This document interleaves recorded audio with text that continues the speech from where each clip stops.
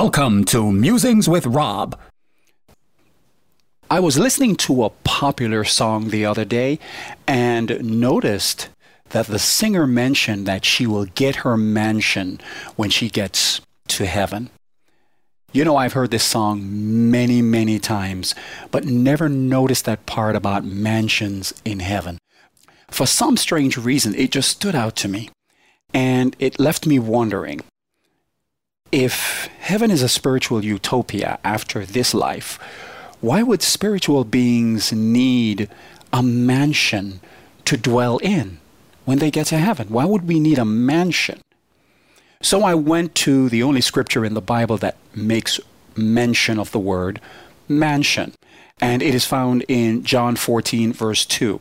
In my Father's house are many mansions. If it were not so, I would have told you. I go to prepare a place for you. In studying this verse and really examining the verse, I found that there is a consensus among scholars that the verse is a controversial verse that is often misunderstood by pastors and by believers. Well, according to the Cambridge Bible for Schools and Colleges, the reference to many mansions means there is room enough. In my Father's house, there is room enough for all. The word for mansion in this particular verse, in the classical Greek, it occurs in one other place in John 14:23. And in that instance, it is used to mean abide, dwell, remain, or abode. That's basically what it means in that particular verse. It's the same word, but in that instance, it means abode. John 14:23 says, Jesus answered and said unto him, If a man love me, he will keep my words, and my Father will love him, and we will come unto him and make our abode with him. That was the same word that was used previously in verse 2 for mansion. We will make our abode or mansion with him. So essentially what it means is that a proper applying of the Greek in this instance means that it is not about a physical mansion. Furthermore, scholars indicate that there were no such things in the days of Jesus. Mansions that we see on TV or we read in a book or we look at a picture, mansions as we know in our contemporary society today, there was no such thing back in the days of Jesus. They didn't exist.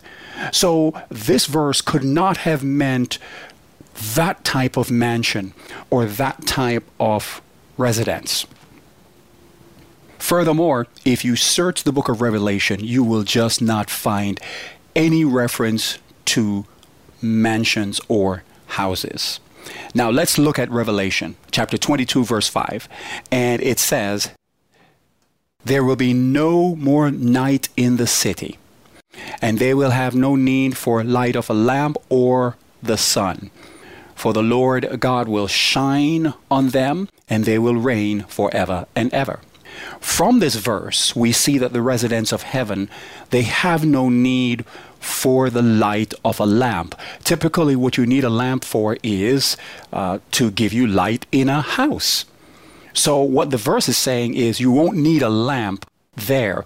You won't need protection from the sun because God will be the everlasting light there. Typically, we need protection from the sun. We go into a house. Typically, a lamp is used in a house. So this reference here in verse 5 is basically saying to us, listen, God is going to be our source. God is going to be our all. We won't need anything else. We won't need mansions. We won't need houses.